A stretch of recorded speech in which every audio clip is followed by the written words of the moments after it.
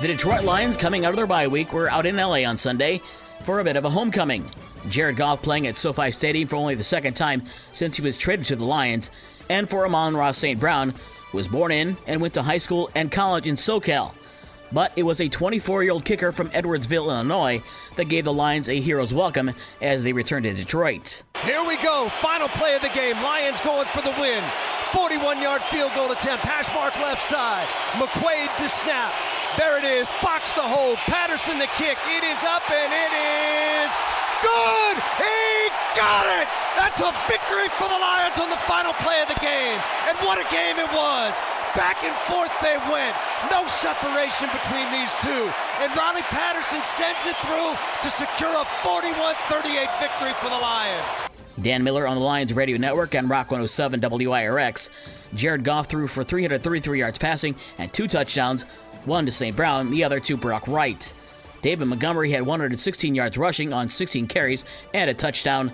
The Lions improved to 7-2 and now return home for the next 2 games at Ford Field against NFC North Division foes Chicago and Green Bay on Thanksgiving.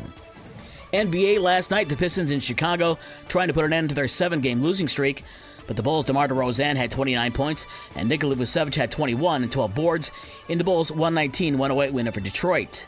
Kevin Knox, who signed with Detroit on Wednesday, led Detroit with 18 points.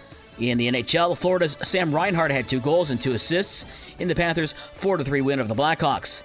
Connor Bedard had 2 goals for Chicago. The Michigan Wolverines are now taking it personally and seem to be focused now more than ever after Michigan's 24-15 win at Penn State on Saturday. This after the Big Ten waited until Michigan's plane took off to Happy Valley to announce the suspension of coach Jim Harbaugh. The AP poll still has Georgia, Michigan, Ohio State, Florida State, and Washington as the top 5. Penn State drops to number 12. They've also fired their offensive coordinator after the loss to Michigan. Notre Dame was off this weekend. They're still number 20. College basketball tonight, Michigan will face St. John's at 6:30 in Madison Square Garden in New York. The pregame show on Newstalk Sports 94.9 WSJM is at 6. Women's college basketball on Sunday, 10th-ranked Notre Dame beat New Jersey Institute of Technology 104-57.